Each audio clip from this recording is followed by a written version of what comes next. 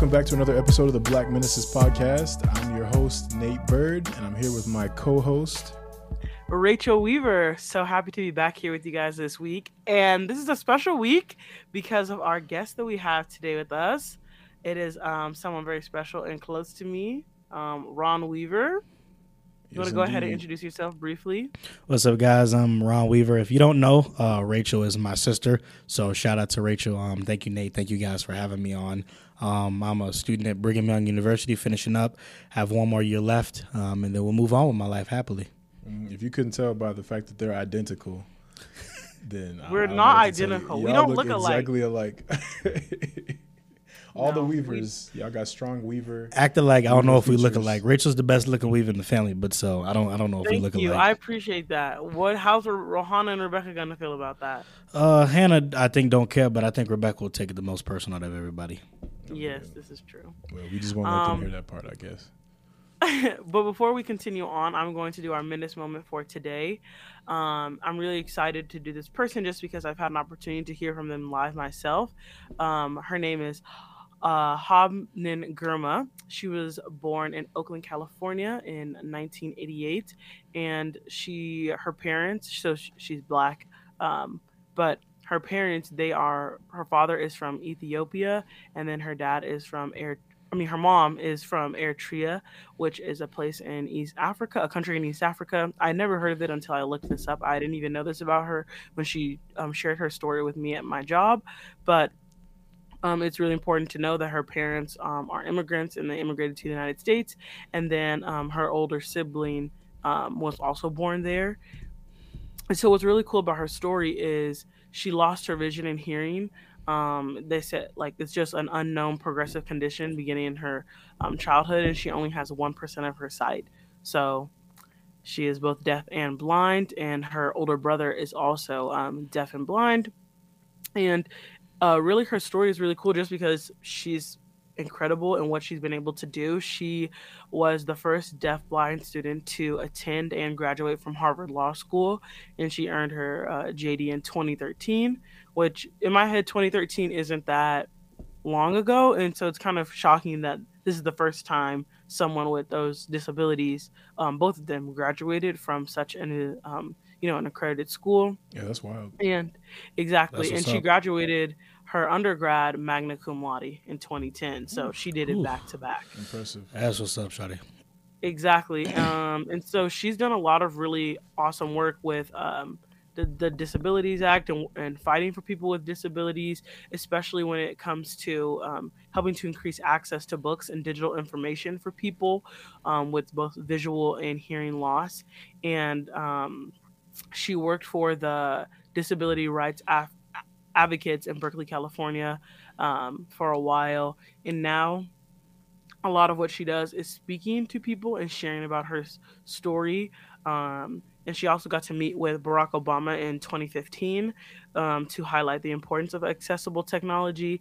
And so that was on the 25th anniversary of the Americans with Disability Act, which she talked a lot about in her story, and sharing that because of that act, it really benefited her in being able to have access to things that her older sibling, who also have these same impairments, didn't have. And it has affected, obviously, the trajectory of her life, which was really cool. And I just thought she was a very remarkable speaker. When she spoke to at my job, she has an interpreter. Well, not an interpreter. It's someone who writes out what is being said.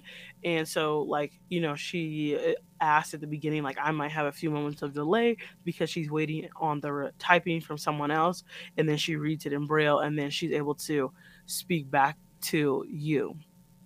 So she's very incredible. And it was just hearing someone who has a disability, like a visual and hearing disability, and hearing them share their story and the experiences that they have on little minor things. Something she shared about when she first went to college was reading the menu in the cafeteria, and how that was really hard because they had never had someone who needed visual assistance getting a reading the menu. And her school at first was very slow to respond to her request and saying, hey, I need more, aid and read these things on my own. And But once it finally happened, it made such a big difference. And so it was just the way that she described it. She talked about how she was able to, able to see the colors and like understand more about like her food experiences through being able to have accessibility. And so it's something, as someone who works in diversity and inclusion, it's something I want to continue to learn from people like Habna and hearing their experiences and learn what can we really do to make our spaces more inclusive of people who have disabilities, visual and visual disabilities and disabilities that aren't as visible. So I just thought her story was incredible, and it encouraged me to get my shit together because if I go back to school, because she was killing it in school with more I guess front facing struggles than I had, and just very inspiring. So yeah, that's our minutes for today. That's amazing. Can we get her name one more time? Her name is Habnen Girma. It's Haben and then Girna. She has a book out, and she also has a lot of. Oh man. Yeah, she has a TED Talk as well. So if you want to go read up on her and hear again, she's a great, very captivating speaker. I loved it. She spoke my job for an hour for Black History Month, and that was great. That's what's up. That's cool that your job invited her in. We need more jobs to do stuff like that. That's what's up. Yeah. Cool. Well, thank you for sharing about Haben Girma. Girma.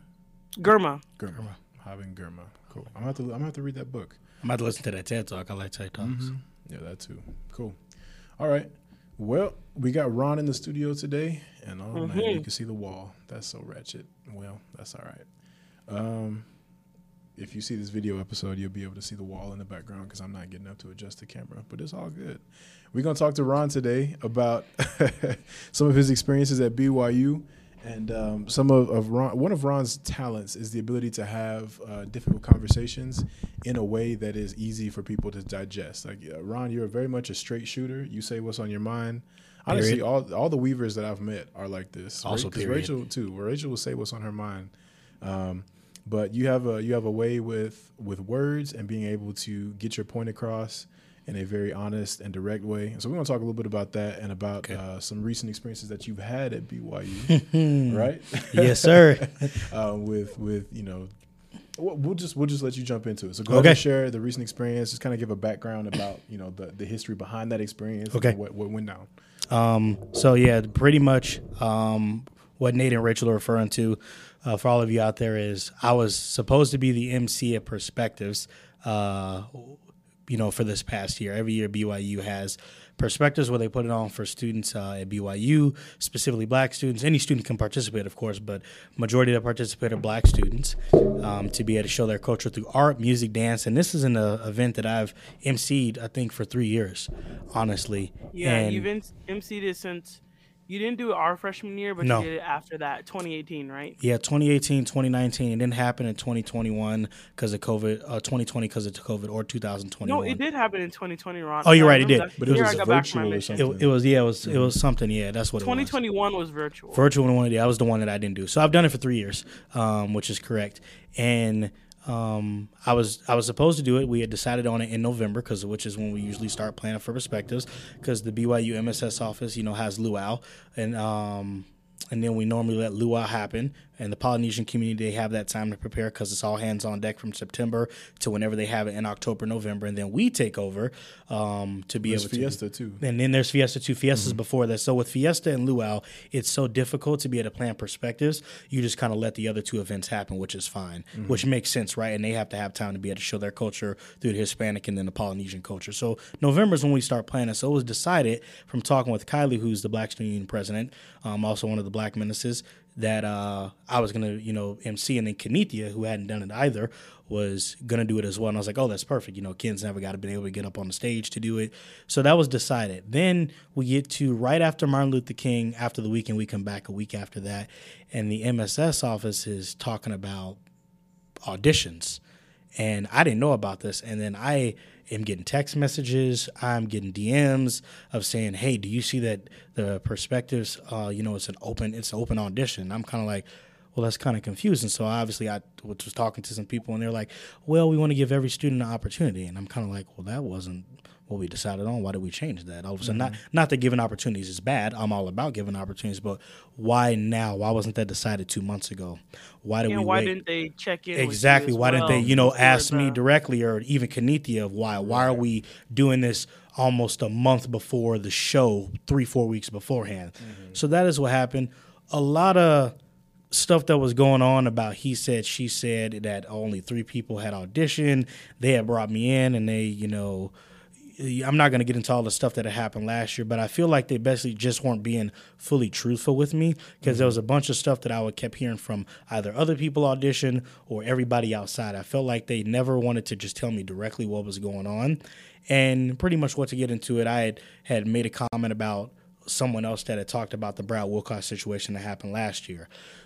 This person, obviously they don't come around enough. If they would have come around enough, they would have known that I had asked you guys, or asked the majority of the BYU students that were black and in the community, did you guys want me to address this on stage for perspectives? Everyone said no. We don't want to give power to that. We don't want to get that. Well, this person says that they've been, told to share their experience with BYU. They get up there and they say directly about that. So then I go up there to refute that, and then I basically said, I'll be damned. And I guess that made them feel some type of way. I said it very directly as a black pastor in the Southwood.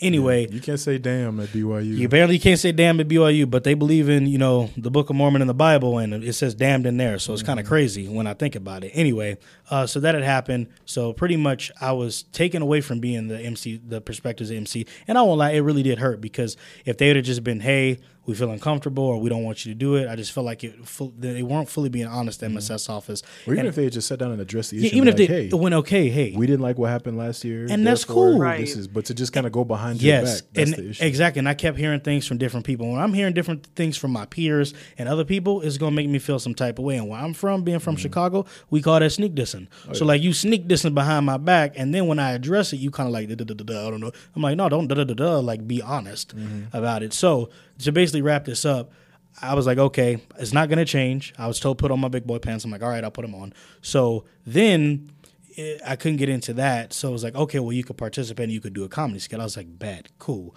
I do the comedy skit. I meet with the associate director, Kahea. He's like, hey, you just had to take out this one joke. I'm like, cool, not a problem. I don't think the one joke will work. And then after, the one joke is we're still talking of the audition, he's like, hey, with time, I don't think we're going to be able to have you. And I'm like, what are you talking about? Pause. I want to add context for people to understand. Perspectives, the way Perspectives works every single year is it's composed of black students, or really students coming up and sharing different parts of the African diaspora in whatever way they want.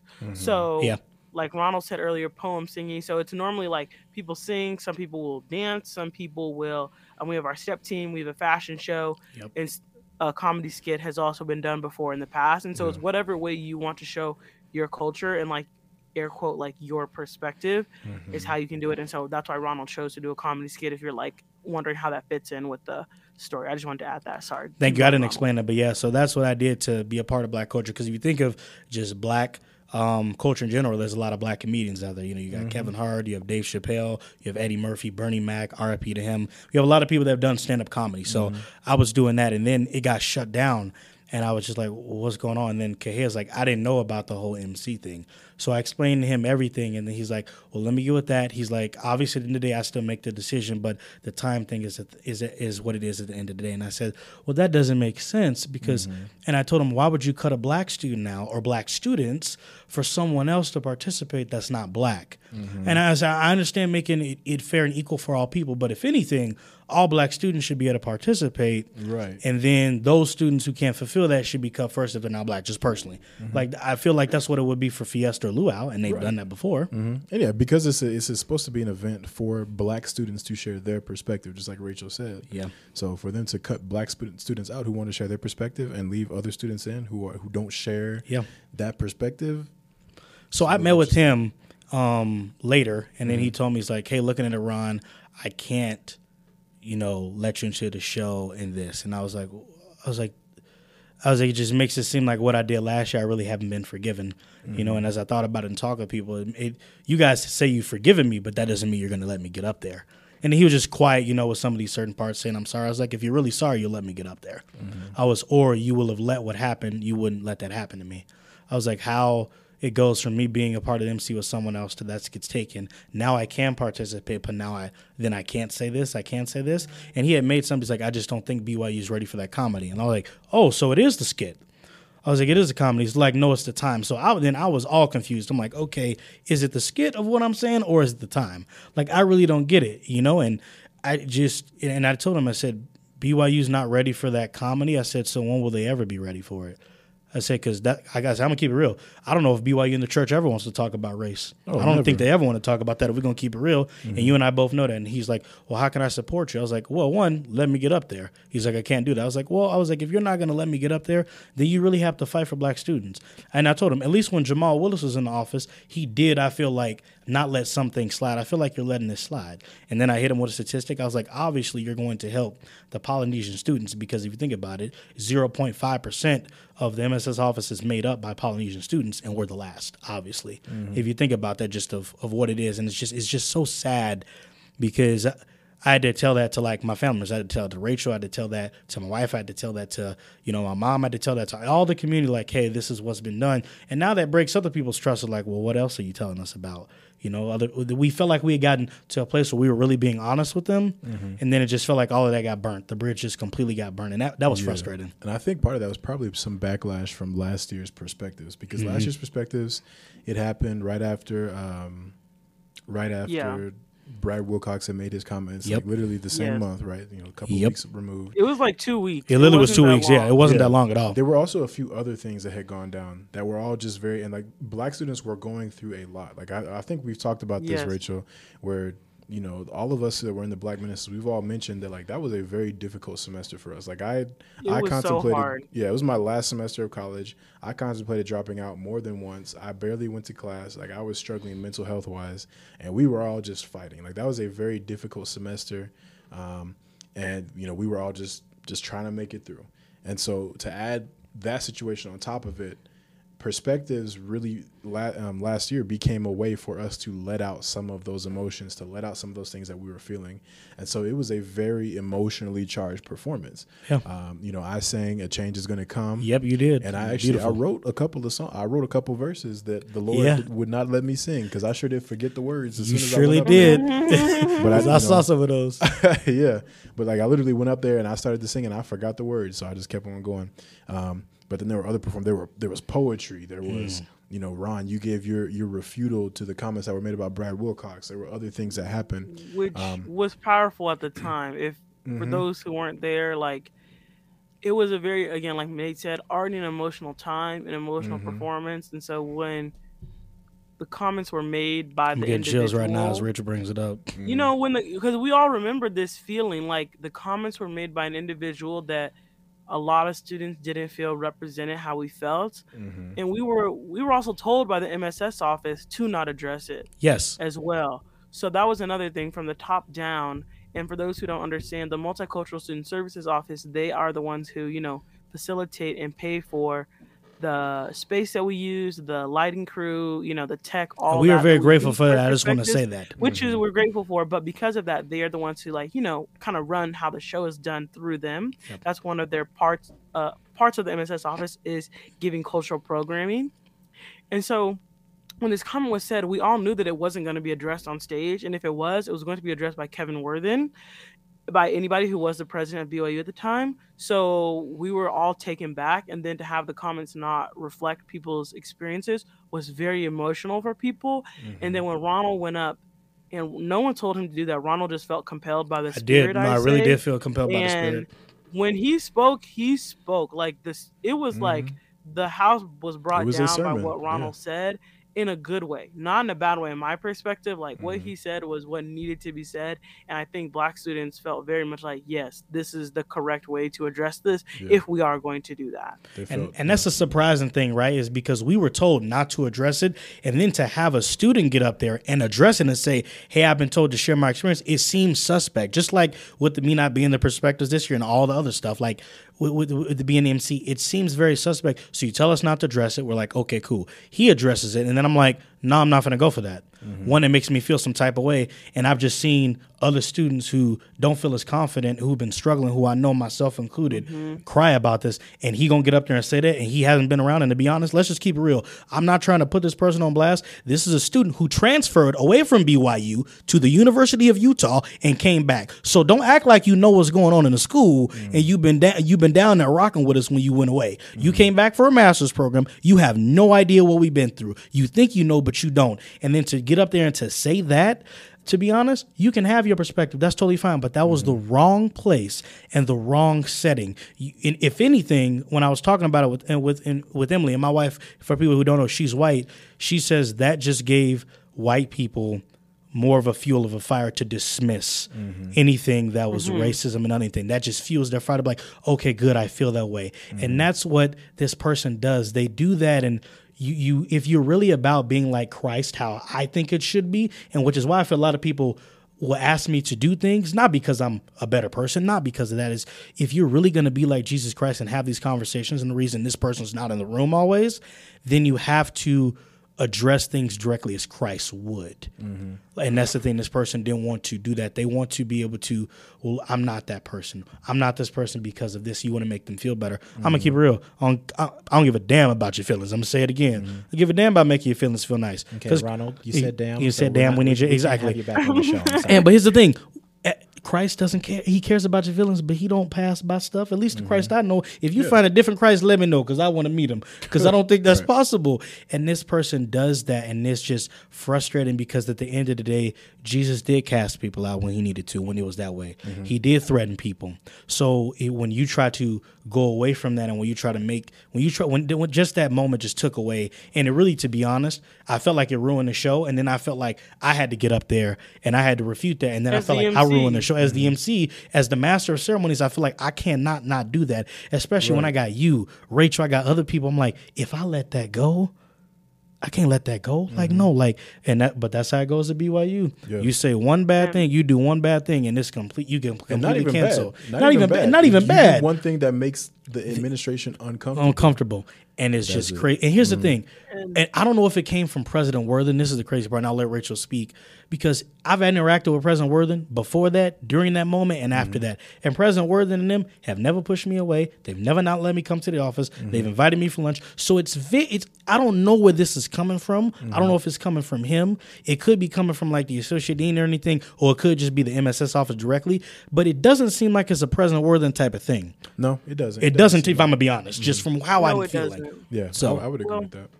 And the only thing I want to add is some more context that we've learned since the event has passed that just adds to the incrimination of the MSS office, respectfully. We learned from someone else, again, not using names, but we learned from another person that in a conversation held after Perspective with other people who helped organize it, they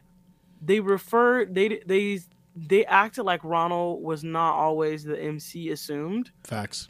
They said that Ronald, when he was the MC last year, he wasn't supposed to be the MC, air quote. Like, they're like, oh, they called him last minute, and that's the reason why he was the MC. They had somebody else lined up, but they fell through last minute, and Ronald had to come in to replace him, which is not true. That's bogus. It's literally false, because Ronald was the MC since the beginning, from day one, and anyone we all were a part of Perspectives and went to all the.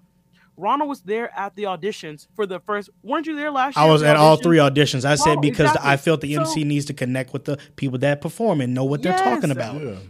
So it's like, what are you talking about? Ronald wasn't supposed to be the MC. Like, Ronald wrote his script. You added to because Ronald has a script that he would use for the Perspectives performance, and he added to it last year and changed it multiple times. It went through editing with the MSS office. So when they said that, that's just quite shocking. And also another layer to add as well is Black Menaces wasn't what it was when Perspectives happened last year. Black Menaces has clearly blown up, and Kenethia also was going to MC with Ronald this year, because Ronald has done the MC for the past year, so he's very well versed in it, and they wanted to like have a female as well up there. My idea, by the way, that they stole. Right. Ronald's idea. Thank you. And they, you guys wanted to like give another. Ronald wanted to help Kenithia get to where he was at, right? Type thing. Just because Ronald's really, really good at it. If you guys see him, and it's just a skill that he naturally has that I would be so scared to do. But and so we think also with that, because again, that was also the assumption going into this year's perspectives that Ronald and Kenithia were both going to do it. Someone brought up to me that they believe that they didn't want anybody who represented Black menaces at the front of perspectives. They couldn't stop Kylie from being involved because she's the BSU president, but they really didn't want to highlight anybody else, and making Kenithia the MC would very much put her, almost representing the MSS office and perspectives, and she's involved with Black menaces, and thinking that they didn't want any association as well with them with that. That's not confirmed though. That's just a suspicion, our own ideas. But yeah, it's wild though, because Kenithia would have made an excellent MC. She would have a lot of energy and a lot of that same talent to be able to get up there and speak confidently. It's just crazy because it's like, if they really blaming this on the Black menaces, like, I'm not trying to be rude to them, but I don't even, like, I just started helping y'all out, like, I think a month or two ago.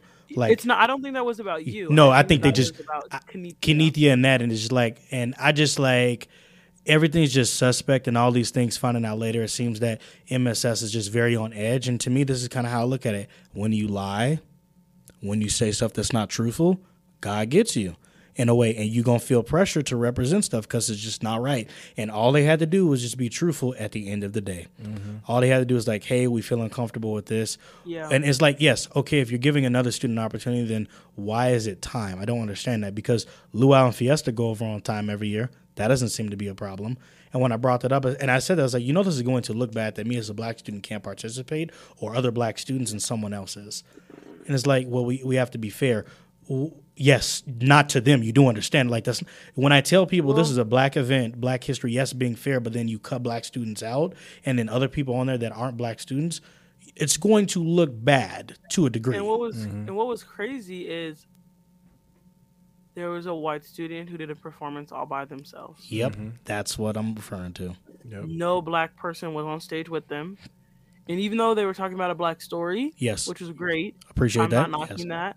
But there were 3 Black students who wanted to do an act representing themselves and their culture who were denied because of time, and a white student was allowed to stand on stage at a Black performance built up by Black people from the ground up. The first perspectives performances, the first couple of years, they'd have maybe 20 people come. And now every year we are over capacity. Yeah, it was you, Judge. I remember it was on the 5th floor of the Wilk. Yep. Yeah, that was you, Nate. Yep. It was on the 5th floor of the Wilk, Nate. Yep. And now it's in the ballroom. So it was personal. Yeah, so we just this story about MSS it's really not to highlight or to gripe on them, but it's really to just highlight the experience that Black students have at BYU. That I've had multiple experiences with MSS where I feel like they don't care about Black students because they are the only office on campus historically before this year, before they went to the Office of Belonging, that dealt with students of color specifically, other than the International Student Services. But like American students of color, giving them services, offering us like connection and all that, they are the one office on campus. But they have constantly done things to make Black students even feel excluded within the people of color network that we have, and not feel supported. And we could do a whole nother podcast on that. And I don't necessarily think it's their fault. I think it's a lot of other issues at play, but it's just to highlight that even when we're supposed to feel support, we haven't and don't. Yeah. And that's just the frustrating thing. Just to end on that is that's how it ended, And I was able to be, not just because I want to tell the truth, I want to tell everything. I was able to get up there and to be the fashion show thing, and it's crazy, right? Because everybody in the audience knew, Black and white. A lot of people knew, and just what made me feel comforted, I guess, by the people. Those in power, I say, are always gonna make you feel some type of way, but. And I will say this because Augustine has said, and I do have to respect, and I don't want to lie, but Augustine said, "What do you want me to say when you get on there? Because I know you weren't able to do this." I do appreciate him seeing and recognizing that, and not just sweeping it under the rug, because that's what hurts in your own community when other people try to turn their head at certain things differently. But for the fact that he didn't do that, And I told him what to say. I said, you can go off this and say, and for the fact that he did that, and to hear the roar and the ovation when I got up on the stage, although I wasn't the MC, it felt so much like that in that moment to be able to do that, because all they were going to give me was explain what the fashion show was in 1 minute and keep stepping. So what Rachel said about highlighting that, it definitely seems like they didn't want that to be the face of those things. But it's frustrating because some of the skit that they used, some of the words that I wrote, like I wrote some of that skit back in the day when I was like, don't use that, please. Like this is my brand. These are some of my words. And then also for the fact that they kept using my ideas. I said, hey, maybe we should have a female that's black too. We need to highlight black women. This is not just a black men thing. I appreciate that they highlighted black women, but is there anything else I can do like to feel a part of this? Like, because I was like, okay, hey, are you literally going to let me just like not have like nothing? And then I couldn't even like help to a degree help them and be involved to like help them with their speeches, just make sure everything was that way. Like it was just so late to do everything, and I felt he's just stabbed in the back by the one office who's supposed to support us and to be there. And it confirmed everything that's happened to other people in the past, and it's just another thing that's happened to me at BYU, and a lot of other stuff has happened with white people involved, but it sucked because this is the office and people of color to do that. And that really did suck. And I told him directly, I said, this is the last time I'm going to have a conversation like this. I said, but I'm telling you what to do for next year, because my goal now is to make sure you guys don't ever do this to another student again. I said, and that's in their respective culture, Black, Asian, Polynesian, Hispanic, it doesn't matter, because no student should be told to do something and then have that taken away and be stabbed in the back. So he actually wrote down what I said. Don't know if they'll do it, but that's kind of how the vibe has been. MSS has used my ideas, but and I don't care if I don't get credit, right? I don't care if you need to do that, but don't just take what I have and toss me to the curb. That seems like what society does. Yeah. And that's frustrating, and we've been through that already. And I don't know, I'm tired of that happening. I'm tired of those things, and it's just extremely frustrating that it felt like a shot in the heart, because I felt like we were going the right direction, and this is the one place I could call that, and I don't feel like I can call that anymore. Yeah, I get that. And that's the main issue, is the censorship and the silencing of students in this process. We don't want to speak ill of any like other students, because like you said, Augustine, he did a great job. And he came and talked to you. He wasn't the problem. He was not. No, it was not at none all. Of the students. Right, Augustine. None of the students. Him and Noel, and they did a great job. I want to highlight that. They did a fantastic job. They had great chemistry. It was fun. Did. The little dance you can battle tell they that practiced, that they put work into that. Yeah, they did a great job. It's unfortunate though, because nothing against them at all. Nothing against them. People in power. Yeah, but they got kind of roped into which I don't like. Yes, and really like the whole situation was weaponized in a way to kind of cut you out. Yeah, because people were made to be uncomfortable last year, and it wasn't a bad discomfort, but it's just kind of like what Rachel said earlier. This is to highlight the experience of students at BYU specifically, and we found going to other campuses. This is not unique to BYU. But BYU, it has its own unique way of doing things. And students at BYU, and the Black Student Union especially, are often silenced, often censored in ways that others are not. Even on the program, at the bottom of the... Oh, yes. At the bottom of the program... Ronald, want to talk about this? Yeah, I got you. I can talk about this. Yeah. I didn't recognize this till... Quickly, I'll quickly hit on this. I didn't recognize this till after the show was over. But after the show was over, I picked up the program and I kept one. So if people think I'm lying, I will take a picture and put it online and show y'all so y'all can post it. This is not a lie. At the bottom, underneath, like at the last line, it says, adjustments or improvements have been made for students, basically to show what their color are through the basically like against the honor code or whatever that they've been. Yeah, so it basically said something like, basically what it said was, if you see students dressed inappropriately, don't worry about it. It's been approved by the honor code. Exceptions have been made to the honor code. Through cultural clothing or whatever it was, and I was just like. Now, mind you, this was for like crop tops. That was pretty much it, like crop tops, and that was it. But the fact that for Black students, they have to put this on the program and say, oh, it's okay if you see a Black student wearing a crop top that's against the honor code. It's been approved. I could pick up a luau. I could pick up a luau program right now, and I would not see that anywhere on there. Period. Oh, this is an exception that was made. Period. Even though they'd be out there, oiled up, slicked up, body rolling, whatever. That's not an issue. But as soon as it's cool. We don't have no issue with that. We don't. Not at all, The right? Not at all. We issue don't have is any the issue, fact but it's that the unequal Black- treatment. Yeah. Sorry. Go ahead. No, you're good. You're good. You got it.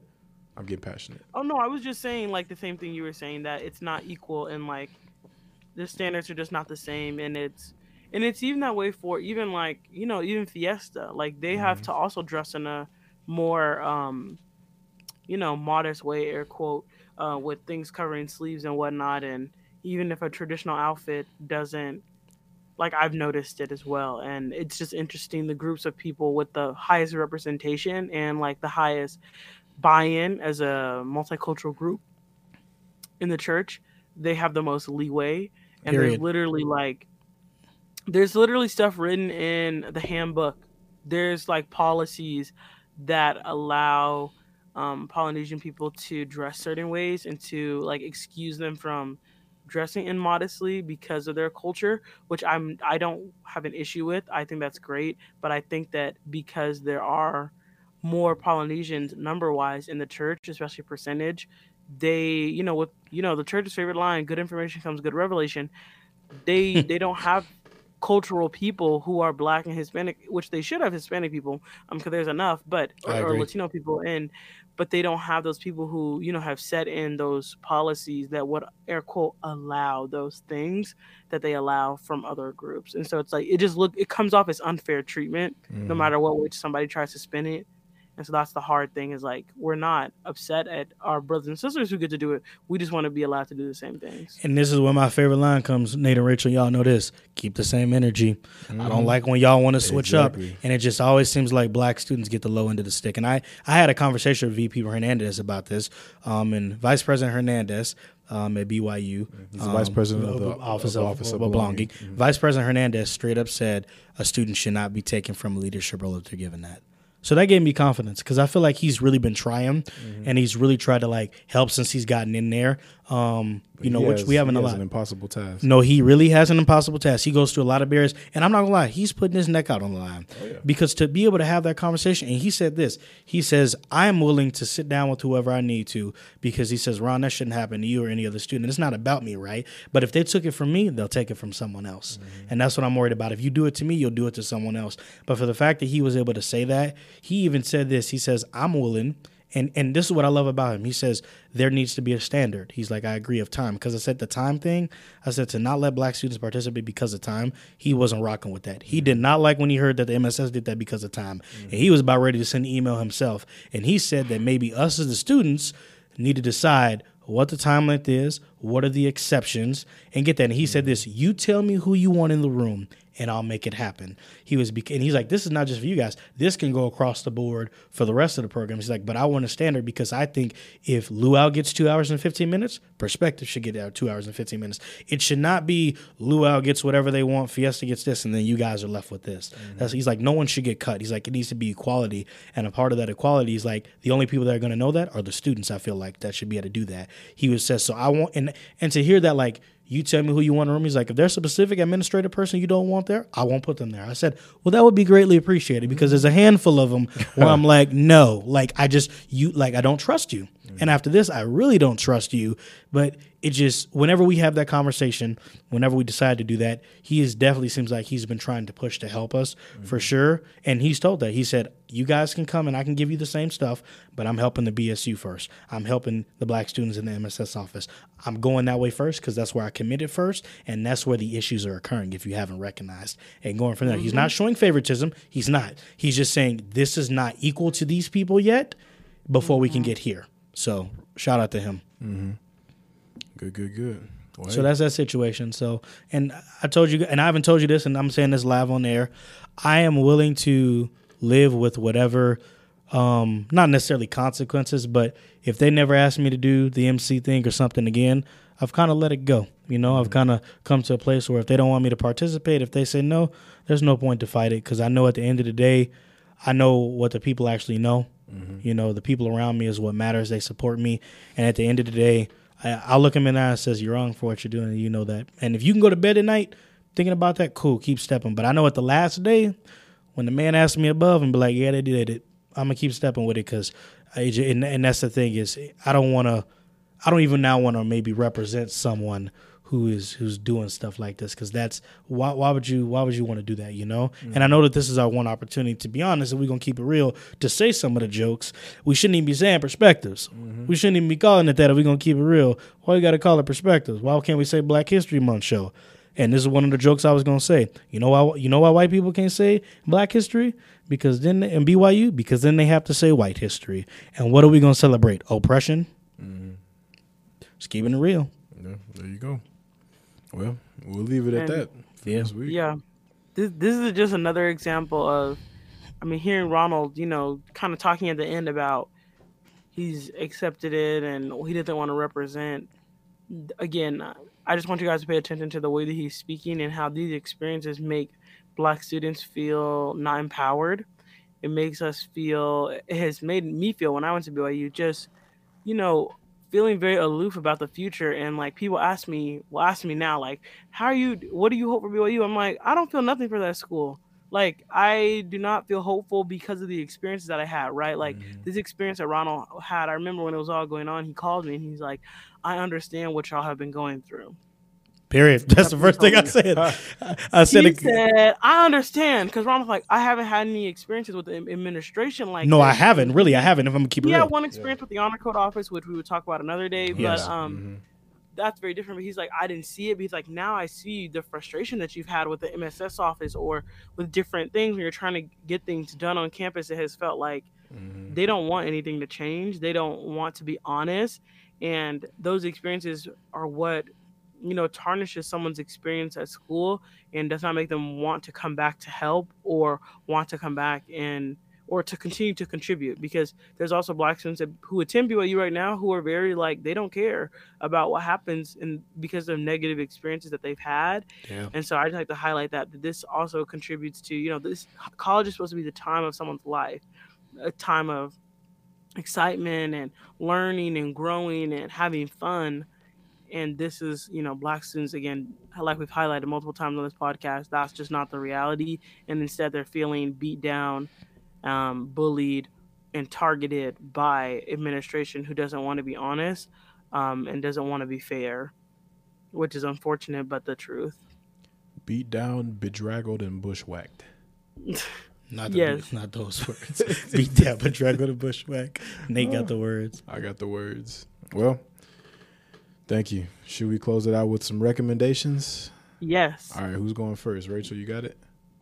I do not. Ooh, recommendations. I didn't know about this. Well, okay, well, we'll explain it real quick to you. Okay. Go ahead, Nate. You got it. Oh, yeah. So at the end of the episode, we just, you know, you can recommend anything. We give one recommendation to our listeners of something they can do, whether that's a book. You can recommend movies. You can recommend, shoot, a TikTok even. Like anything you want to recommend truly is something that we will put out.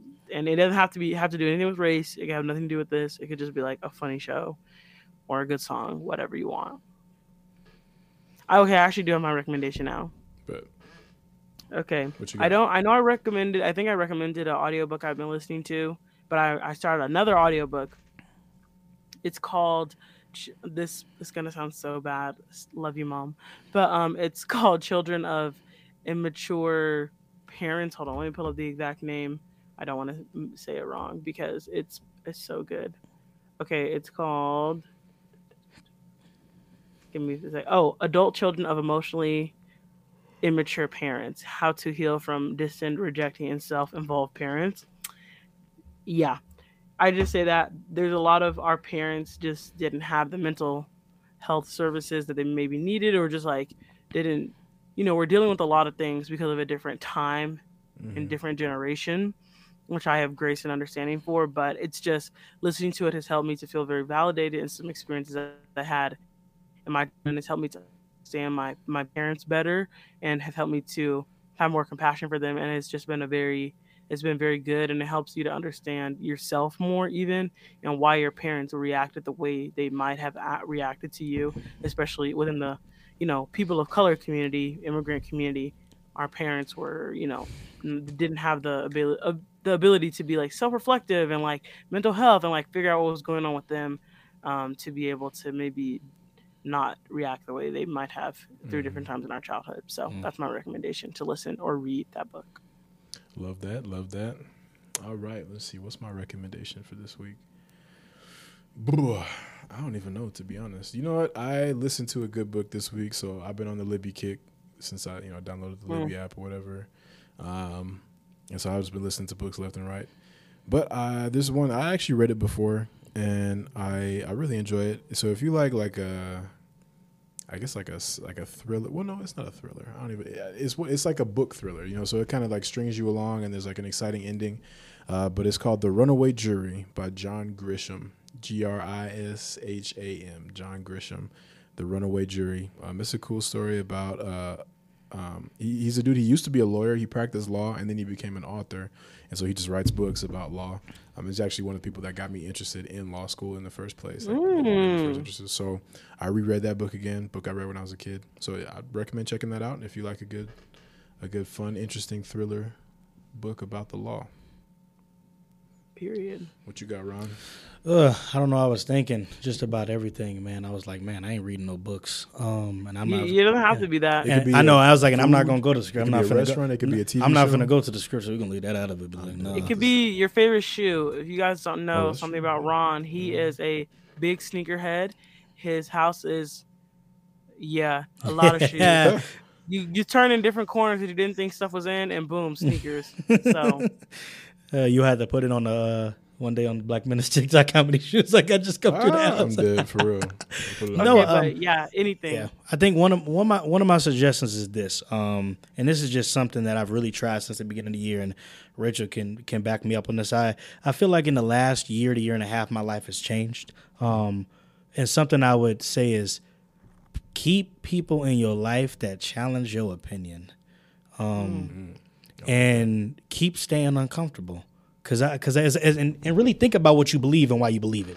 And that's what I'm serious. Because as I've sat down just recently in, just the last 12 to 18 months, and I've thought about things or the things that I haven't thought about, as I've older and mature, and I was like, I'm listening. I believe this because I was told this kind of, or because I kind of did out and do this. I really didn't think for myself, or I didn't really search, So now what do I got to do is, if I make these comments, not make these comments just freely, but be around people who challenge you. Be like, did you think about this? Yeah, I'm glad you recognize this because you was tripping here. I'm glad I recognize it. Like, keep people in your life that challenge your opinion and always stay uncomfortable, because this is my favorite line. If you have a room full of people that think the same as you, that be acting the same, that walk the same, that talk the same, you really can't grow and progress. And just a group of people that I have now, I feel like compared to like 3 years ago, I feel like I've been able to take steps I was. Because in reality, as I look at it, I was taking some steps backwards because of a lot of stuff going on. And as I've been able to have certain experience, ask questions, and I've been able to see things, my opinion and perspective has changed on a lot of stuff. And I'm grateful that I was able to do that, because now I've been able to now challenge other people's opinion. And that's the biggest thing. And if you stay uncomfortable, you always that's a terrible way to say that. If you stay uncomfortable and if you always have people that challenge your opinion, you're always going to be looking to become a better person, I feel like. And because you have to realize the way you do it ain't the correct way. A lot of people think the way they do something is the right and only way. Incorrect. As I've looked at life, there's multiple ways for a person to do something, and there's multiple ways to get the same result, just differently. You may not like that, but that's something that I've learned, is that so keep people in your life to challenge you and, always think differently and stay uncomfortable, because we live in a world where, especially whether that be here in Utah in a bubble or somewhere else, a lot of people say the same things. And I came from a diverse environment. I'm grateful, but I feel like at times, not that I got damaged, but I felt like I just went with the flow. And now as I've taken a step back and looked at things, I'm kind of like, I was rocking that way, but that's not really how I rock. I actually rock this way, and I got to switch up. So, okay. I love that. You heard it here first from the Honorable Reverend Dr. Ronald Weaver. Hey, man, if I start a church, y'all gonna join, man? I'm telling you, I know I won't take people money, but I'm cool. Appreciate y'all having me on. Thank you. Absolutely. Thank you, Ron. We'll catch y'all next week. Thank you for joining us on the Black Menace podcast today. Make sure to follow us on TikTok, Instagram, and Twitter at the Black Menaces. And make sure to subscribe to our Patreon, the Menace Society, where you can get bonus content from us on the podcast, as well as extra clips from our videos that we film. And don't forget to email us at blackmenacepodcast@gmail.com for menace moments or any other questions that you want us to answer, because this show is for you guys. Thank you. And remember, always be a menace. Thank you.